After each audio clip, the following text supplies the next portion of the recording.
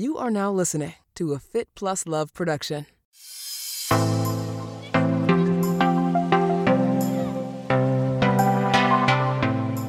All right, guys, happy Monday. Welcome to Monday Moves. I'm your host, Marnie Salup, and I am coming in this week for our weekly Monday Moves episode on the Marnie on the Move podcast.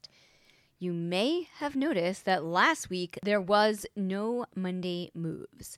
I was down for the count, drinking bone broth, Gatorade, eating Jell-O. I haven't eaten that garbage since I was 13. And I was basically on a liquid diet, as well as managing high levels of anxiety around essentially fasting, starving, and prepping for my first colonoscopy screening. I watched my partner go through the prep process, and she had a horrible experience. This certainly did not help. I also heard the opposite, that it was no big deal. Either way, in my mind, it was going to majorly suck, and I had no idea how I was going to survive the prep, and that was only the beginning.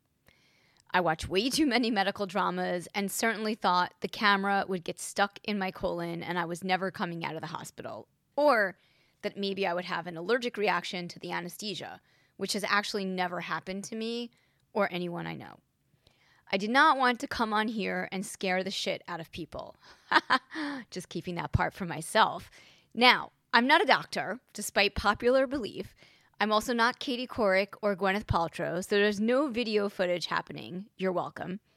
If you are 45 or older, this is usually a screening that is covered by health insurance, and it's an opportunity to get an inside look at your colon.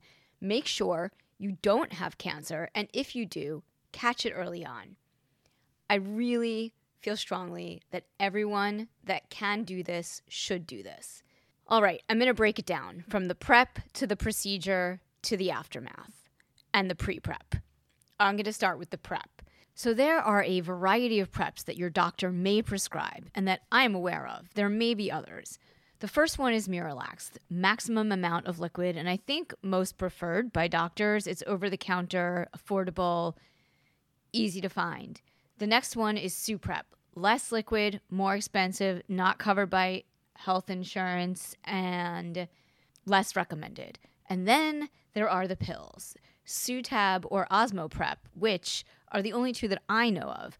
It seems easy, but you still need to drink tons of water, and not every doctor will recommend this one. I actually asked my doctor for the pills because I thought it might be easier, and my doctor really wasn't into it. She said they had been recalled. Meanwhile, 3 other people I knew were doing the pill prep last week. Go figure. I ended up doing the Suprep, which is not over the counter. It can be expensive, but I found a coupon on GoodRx, and it was absolutely awful, and you have to follow the directions, which is a serious problem for me, but I did it to the best of my ability. Here's how I mentally got through this prep. Essentially, at 5 p.m. the day before, I poured 1 6-ounce bottle of solution that I mixed into a 16-ounce bottle of water, to be followed by 2 16-ounce bottles of water in that same hour. Now, as an athlete, in my mind, this was totally manageable. I drink at least 64 ounces of water a day. I try lots of products that don't always taste amazing. Hands down, this solution hit my gag reflex. I wanted to throw up. I think because of the volume in this time frame, and then there's actually something in the liquid that just tastes so awful. The universe was on my side, though, because I accidentally spilled the last ounce or 2 on the floor. I figured I'd be fine. The next one was at 5:45 a.m. Same deal. 6 ounces of the solution into a 16-ounce bottle of water, followed by 16 ounces, 2 times 16 ounces, again, in that same hour. And what I did was drink a big gulp of the solution, and then I chased it with water. And I got through the entire thing in an hour and 15 minutes. It wasn't easy, but if I could do it, so can you. And I highly recommend this prep process, the Suprep process, if you can find it. I'm not going to get into the gross details of what happens once you drink that solution, but you can Google it and get an idea on your own. It's not pretty. All right, the fasting was not as bad as I thought it would be. Now, I know on this podcast I talk about intermittent fasting and I support the practice for a variety of goals. I just personally never fast because I have low blood sugar. I wake up around 7:30. I usually eat around 11. So maybe this counts, but I also have coffee. I drink my athletic greens and I do a few other things, but no food. Anyway, the prep is the worst part. It was really bad. Prepare yourself. As an athlete, I had a nutrition strategy leading into this fast that involved glucose, honey, maple syrup, which I shared with my doctor, and it's a good thing because I was informed that I could not do this. Plan B, bone broth with collagen, which honestly, I really have never been a huge bone broth drinker, mostly because all of the over-the-counter bone broths are made with onions and garlic, which I can't eat. I'm allergic to allium. So thankfully, Lori made me a really awesome bone broth, and I have a new love of bone broth. Next up, to the hospital and colonoscopy. The Colonoscopy Center at New York Presbyterian David H. Koch Center is one level down from Canyon Ranch. It's like a spa. It's so beautiful. The nurses and staff are amazing.